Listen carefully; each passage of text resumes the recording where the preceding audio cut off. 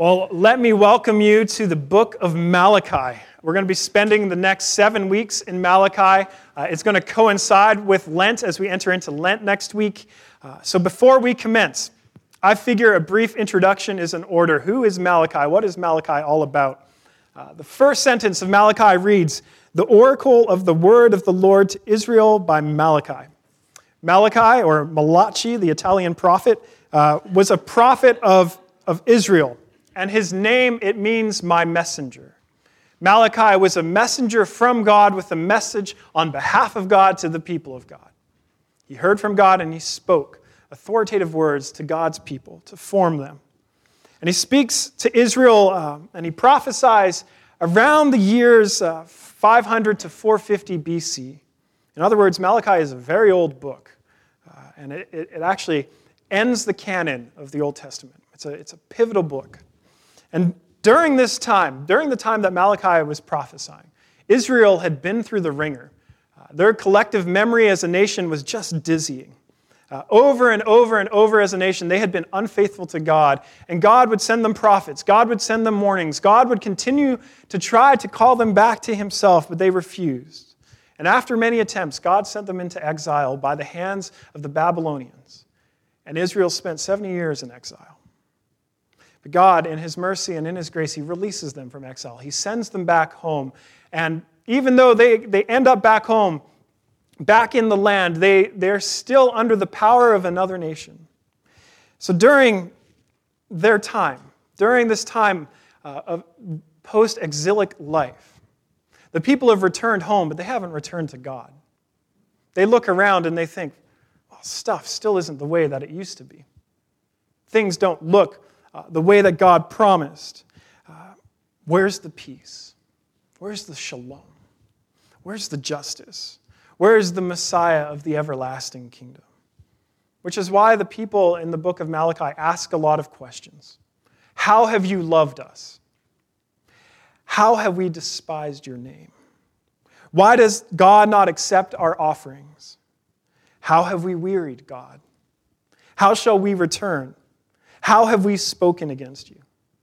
You see, the exile didn't only create distance between Israel and their land, but it seems that it only created more distance between Israel and their God. And like any relationship, before this relationship between Israel and God can be fully reconciled and restored, there are some issues that need to be dealt with. There needs to be some channels of communication, and God feels the same way too. There are issues that God needs to deal with Israel. There are things he wants to address. And yet, for everything that God wants to say to Israel about their sin and about their unfaithfulness, the first thing out of the lips of God in the book of Malachi is a reaffirmation of his love for them. Before any issue is ever addressed, God reminds Israel that he loves them. So today in Malachi chapter 1, verses 1 through 5, we will see that God loves us with an inexhaustible love. And yet, like Israel, we tend to respond in doubt, in questioning, how have you loved us, Lord? And God in his grace, because he's a God of love, he engages us in those questions. He engages us in the tension and the wonder, and he responds. So this morning, we're going to break this passage down into 3 sections. First, we're going to look at what it is to question God. And then we're going to look at what it is to know God. And then lastly, we're going to look at how God brings us out of the wicked country. So open your Bibles with me to Malachi chapter 1, verse 2. I have loved you, says the Lord. I have loved you, says the Lord. Throughout history, God has loved Israel. And you need to know, there is nothing so special about Israel that they somehow warranted God's love. The scriptures actually say it wasn't because they were special. It wasn't because they were a great nation. It wasn't because they were so holy. They were actually a stubborn and rebellious people, according to God. God loved Israel simply because God chose to love Israel. I've loved you, says the Lord. But what's the response? Verse 2. How have you loved us? The first time I told Julia, I think I'm falling in love with you, she hesitated. And she said to me, I just messed it up, didn't I? She's looking at me. I said, I'm falling in love with you. And she said, I think I'm falling in love with you. Just devastated me. You see, Julia, she had never been in love. She didn't know if she was in love with me. She was trying to figure that out because she'd never experienced being in love before. But for Israel, they're not just unsure if they love God because they're now questioning, does God even love them? They've known his love, they've experienced his love, they've heard stories about his love, but does he love them now? And the question, it's so telling. It shows that their circumstances seem to be telling them a different message. They look around, they look at the things that are going on, and they say, how? How have you loved us, God? Sure, they've come home from exile, but they've been exiled. Imagine that.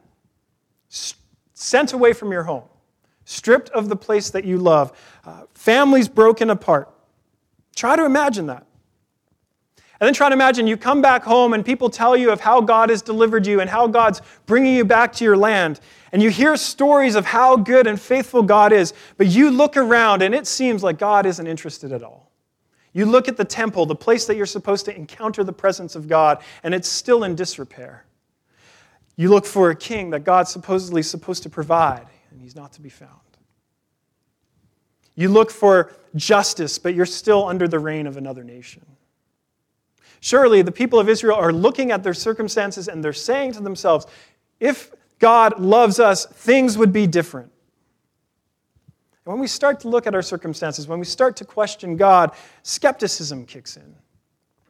We start asking questions. How have you loved us? And if we're sensitive to what Israel's asking here, it's not so much that they're asking a question, but they're making an accusation, aren't they? You haven't loved us. All of us, most of us at least, know what it's like to be in a circumstance with someone where something happens and all of a sudden you question whether that person loves you at all. When I was much younger, because of having asthma, I was in and out of the hospital a lot. And I got a lot of needles and vaccinations, and I didn't find this to be the best use of my time. It wasn't my favorite thing, and I developed quite a phobia of needles. And actually, when I called my mom to get the details of this story right, because I want to make sure I'm telling it honestly, she said, well, wait, which time are you talking about? My fear of needles was that bad. And so my mom, knowing that I hated needles this much, she made me an offer. She said, Alistair, if you behave, I will buy you a G.I. Joe. Now, G.I. Joes, they were quite fashionable at the time, and I felt like this was a fair wager. So I said, all right. And later that day, we head to the doctor's, and we get in the waiting room, and it's a little scary, and then I have to walk down this hall, and it's white, and there's these lights, and then I'm in a room, and I'm starting, like, my palms are sweating, I'm getting a little nervous, and then the nurse comes in with the needle, and I think to myself, like, G.I. Joe. But then I look at the needle, and I think, G.I. Joe, and then I look at the needle, and I'm like, G.I. Joe, you can do it. And then all I could see was the needle, and I just lost it. It took 4 nurses to hold me down and a doctor to give me the injection. But I thought to myself, you know what, Alistair? You held your cool. No one lost an ear. Everything went okay.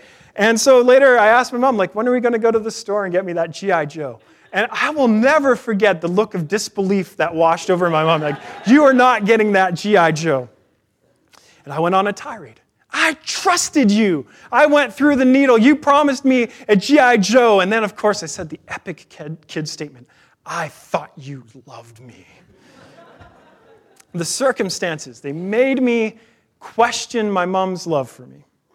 To this day, my mom and I still have radically different ideas of what behaving in that situation should have entailed. But there's a point to be drawn from this. Sometimes things happen. We don't get the toy. Someone betrays us. A relationship doesn't end the way that we had hoped. And we start to question whether that person loved us at all. And God is not exempt from this for us. You didn't get the promotion again. You lose your job again. You've been holding out, but now your house is going into foreclosure. Maybe it's relational. The one that you thought was the one is no longer the one.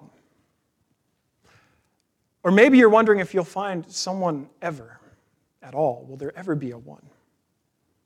Maybe you're seeing your kids walk away from the faith.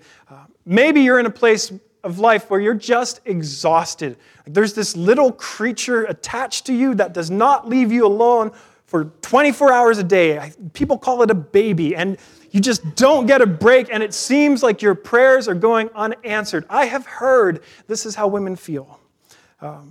Maybe it's an illness. Maybe it's a long-term illness that you have been praying, you've been going to the doctors, and it's just not getting better.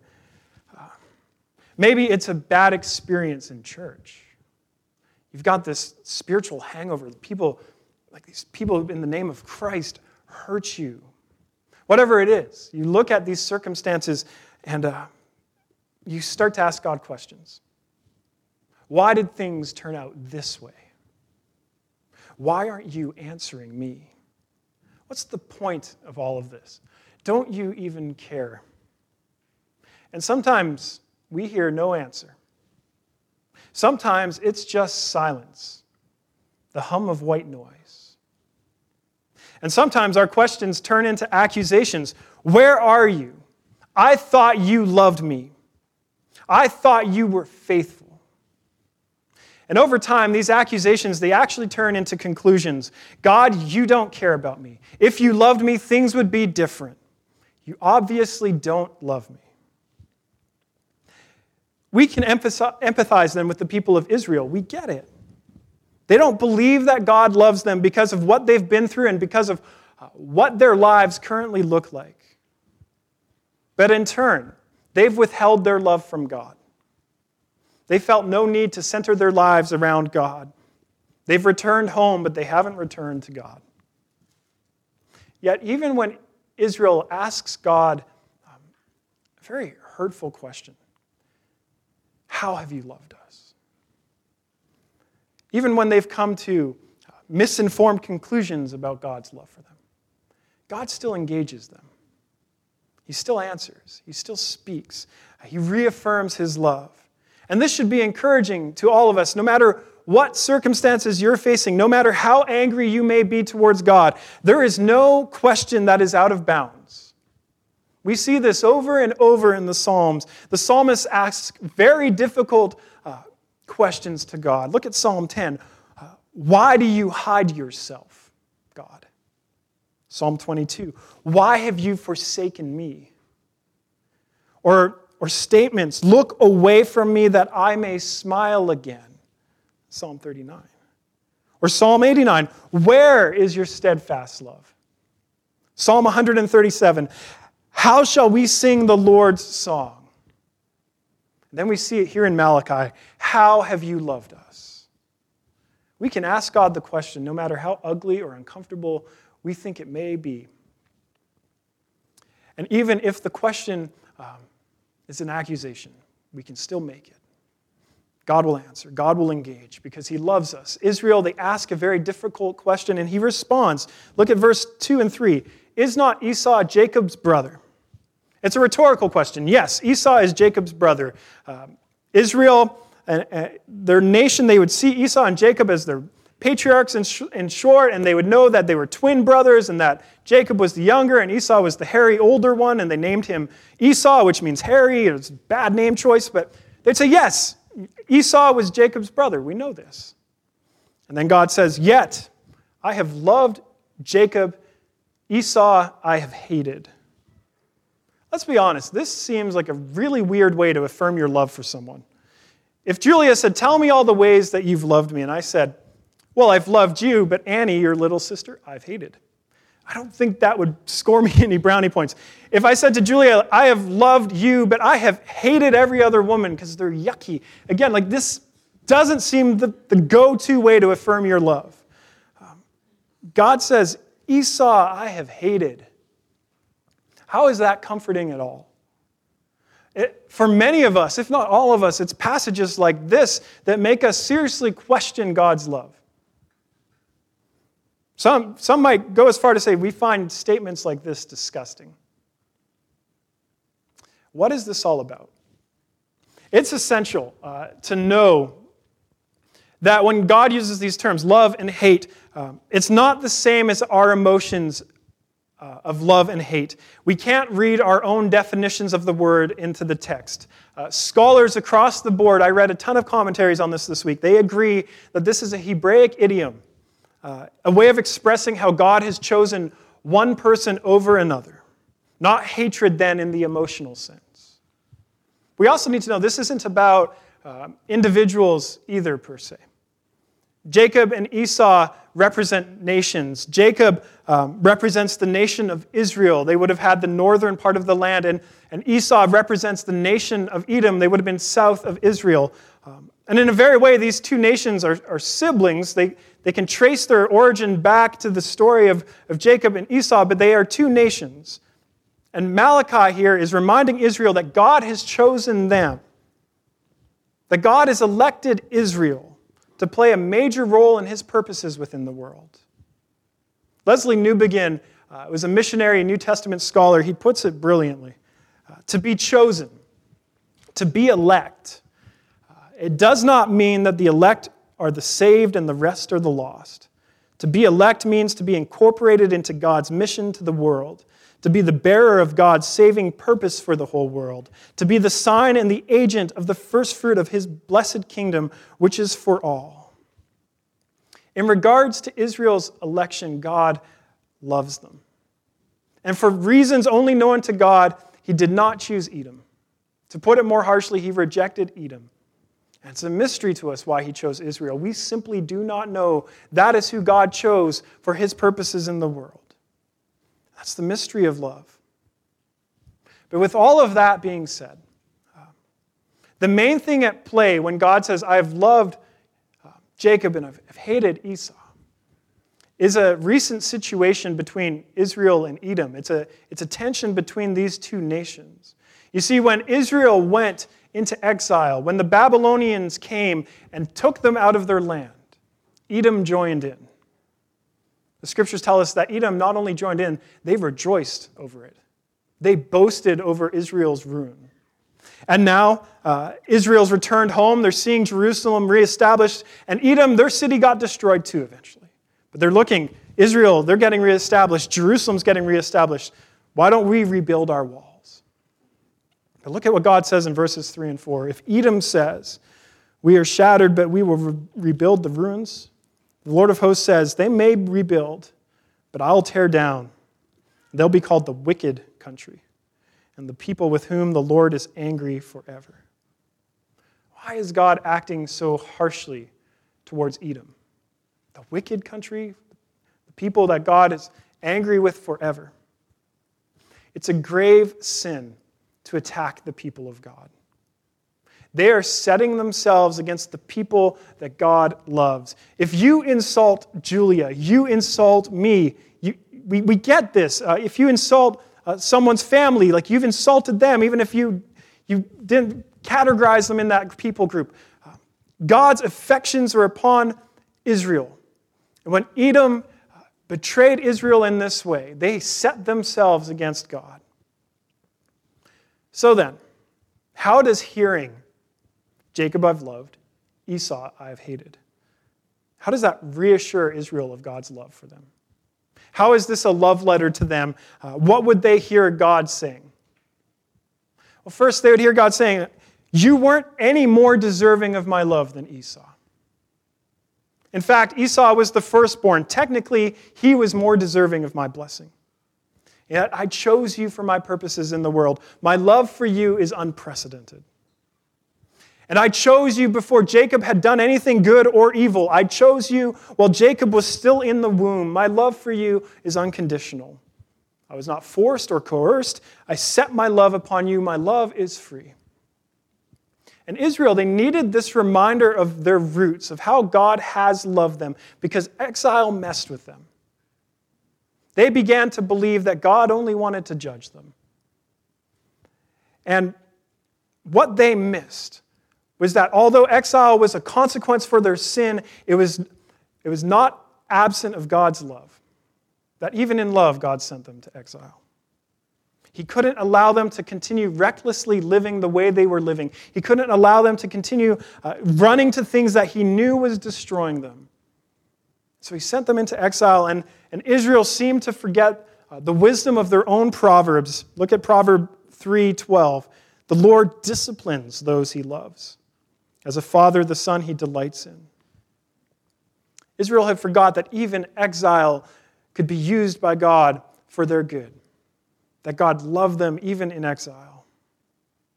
But they came to their own conclusions because of exile. They came to their own conclusions when they came back to the land. It didn't seem like God loved them. And when we come to our own conclusions about how God feels towards us or how God should act towards us, we actually put ourselves above God. We actually sit in the judgment seat and say, God, you owe me an explanation. God, I know how you should act better than you do. And in doing this, Israel somehow missed that exile is over. They somehow took for granted that they're back in the land, and although things don't look the way that they could, that God is not finished with them yet. And they've stopped being faithful, and they've missed that even when a relationship is struggling, you remain faithful and you work it out. But Israel, they cut off all of their love towards God. They started living for themselves. They returned home, but they didn't return to God, which is why God brings up this whole Jacob and Esau stuff. He wants Israel to know that no matter what they've been through, that no matter what their circumstances look like, he loves them.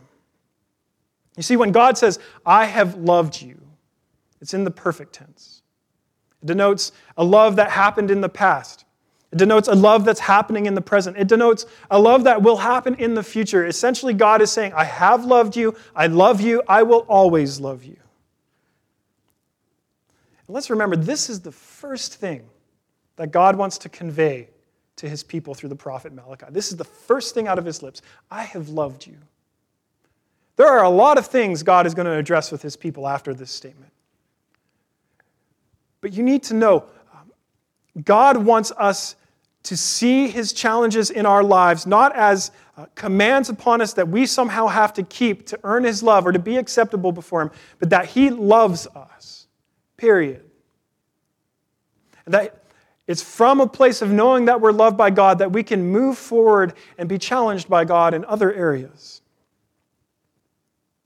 God's love always precedes any claim upon our lives to change. It comes with a promise too. Look at verse 5. Your own eyes shall see this, and you will say, great is the Lord beyond the border of Israel. Israel will take comfort in God once again as they see God is faithful yet again. God doesn't want Israel just to remember how he's loved them. He doesn't just want to take them on a tour of his history with them. He wants them to see in the present that he hasn't stopped loving them, that he is fighting their enemies, that he is protecting them, that he is still faithful to the covenant even when they weren't faithful to him. And he says, your own eyes will see it. In other words, God's love isn't just an intellectual exercise. It's not something he wants us just to theoretically know. He wants us to have a heartfelt conviction from witnessing his love in action. He wants our lives to experience and know his love and not just see it theoretically, not just remind ourselves of it, but to know it. But I think we got to ask a question. How do we as a people, how do we as the church take comfort in these words to Israel? God loves Israel. Because especially to my knowledge, this is a room full of non-Jews. This is a room full of Gentiles, which means we are more in this text like the Edomites than we are the Israelites. So are we destined to be in the wicked country forever? If God loves the chosen, are we the unchosen? We can take comfort because if we understand Israel's election properly, they were chosen for the sake of the world. It was through Israel, it was through that nation that God brought Jesus Christ into creation. That was his plan from the beginning. That's why he chose them. That was the promise given to Abraham where it all began. Listen to Paul's words in Romans 5, 6 through 10. While we were weak, at the right time, Christ died for the ungodly. For one will scarcely die for a righteous person, but God shows his love for us, in that while we were sinners, Christ died for us. Since, therefore, we have now been justified by his blood, how much more shall we be saved by him from the wrath of God? For if while we were enemies, we were reconciled to God by the death of his Son, how much more, now that we are reconciled, shall we be saved by his life? What's beautiful about this passage is that Paul is writing to Gentiles and to Jews in Rome, Edomites and Israelites. And look at how both groups of people are described: weak, ungodly, sinners, enemies. Because of Jesus' death on the cross, the entire world has been recategorized. Jesus is the chosen one. Jesus is the one loved by God. Jesus is the faithful one. Jesus is the inheritor of the promises. Jesus is the one that God has set his love upon and says, "This is my beloved Son with whom I am well pleased." And it's because of this that God reconciles the world to himself through his Son. That God reconciles both Gentile and Jew, Edomite and Israelite. You and me, that it's through Christ that everyone can come out of the wicked country.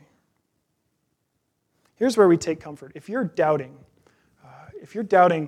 that God even loves you, that he even could love you, this text reminds us that no one could ever earn or merit or deserve God's love, but that God has chosen to love you because he does. He loves the weak. He loves the ungodly. He loves the sinner. He loves his enemies. And if you think you need to get your life all together, if you need to reach some level of perfection or some better level of faithfulness before God will love you, before you'll be acceptable in his sight, you're missing it. God loves Israel in the midst of all their problems. He loves them before they change. He loves them as they are. God does not love some future version of yourself that you're yet to attain. God loves you as you are here today in this room. How can we trust that? Christ died for us so that we would not be forsaken or destroyed or exiled or left in the wicked country forever, separated from God. Christ died so that we would not have to bear God's wrath, Paul says. Christ died for us because God loves us. Christ died so that we might be set right with God, that we might have an unbroken stream of God's love targeted towards us. But like Israel, God doesn't want us to just theoretically know this love. He wants us to experience this love. He wants us to know this love in a deep and personal way. This is why Paul says in Romans 5:5, God's love has been poured into our hearts through the Holy Spirit who's been given to us. You know that song, Jesus Loves Me? Come on, you guys know this song. Jesus loves me, this I know, for the Bible tells me so. Yes? We're tracking? All right, you're still awake? We're almost done, I promise. We all know it. We've all heard it. We've all sung it. And some of us, we know these ideas. God loves me. Right? You can quote the verses. John 3:16. For God so loved the world, he gave his only son. You know these verses, but sometimes it seems like it's just knowledge and not a life-changing reality. Julia, in her head and in her heart, she knows God loves her. She knows the scriptures. She's heard it from others. She's heard it from me. She's seen God be good to her. But a couple of years ago, she realized that she had never really asked God if he loved her specifically. Not that she's just caught up in this category of people he loves, but her. Does he love her? And so she started asking. Every day she just asked a simple question. Jesus, do you love me? And it wasn't a demand. It wasn't accusatory. It didn't have a time limit. She just wanted to hear from Jesus. And she wanted to hear from him about her, about how he felt towards her. And then not too many days into praying that, she was reading the Gospels, and she had this moment. This very strong impression, words that she says were not her own, came to her. I died so that I could be with you forever. And those words mattered to Julia in a unique way. Somehow God spoke to her that she knew that Christ's death on the cross is not theoretical knowledge out there, but it is personal knowledge for her. That Christ died for the world, but he also died for Julia Stern. He also died for Alistair. He also died for every name in this room. Here's the thing. I can talk about the cross until I'm blue in the face. I can tell you stories of people's lives have been transformed because of what Jesus did on the cross. I can tell you how much God loves you. But you need to ask him for yourself. You need to ask him, God, do you love me? Not as an accusation, but a willingness to hear his answer. I don't know what you're facing. I'll be honest about that. I don't know why you might find it hard to believe that God could love you or that God even loves you. And you might be in a place where you're seriously questioning God because of your circumstances, and I want to remind you, it is okay to have tough, uncomfortable questions for God. You are allowed to make accusations to him. You are allowed to say, God, where are you? This doesn't seem right. God welcomes that sort of conversation. But if we really trust in Christ, then we have to take Paul's promise in Romans 8:28. For those who love God, all things work for their good. All things. Good things, terrible things. Even exile, even death on a cross. So whatever conclusions you've drawn about how God feels towards you, whatever accusations you have, whatever questions you feel the need to ask God, I'm suggesting that you put them on hold for a moment and ask a different question. Simply ask God, do you love me? Because if God loves you, and if you know that in your core, it's from that place that you can start working through the questions and the accusations and the conclusions. And what you'll find is because God loves you specifically, he is happy to work through those issues with you. God not only wants you to hear about his love, he wants you to experience it. That's what's going on in Malachi here. God doesn't just want Israel to remember that he's loved them. He wants them to know in the moment, even when things seem dire, even when things don't look the way they should, that he loves them. As we enter into Lent, starting on Wednesday, I can think of no better question than that to frame our Lenten journey together as a community. Whatever things we need to look at in our lives and remove for a season so that we can create space to seek God, whether that's putting questions that we're already asking on hold or whether that's putting activities we do on hold so that we can create time and space to ask God, do you love me? That's what I want to call us together as we enter into Lent. And as a community, let's discover just how profound God's love is on the cross, not just theoretically, but for each and every single one of us in this room.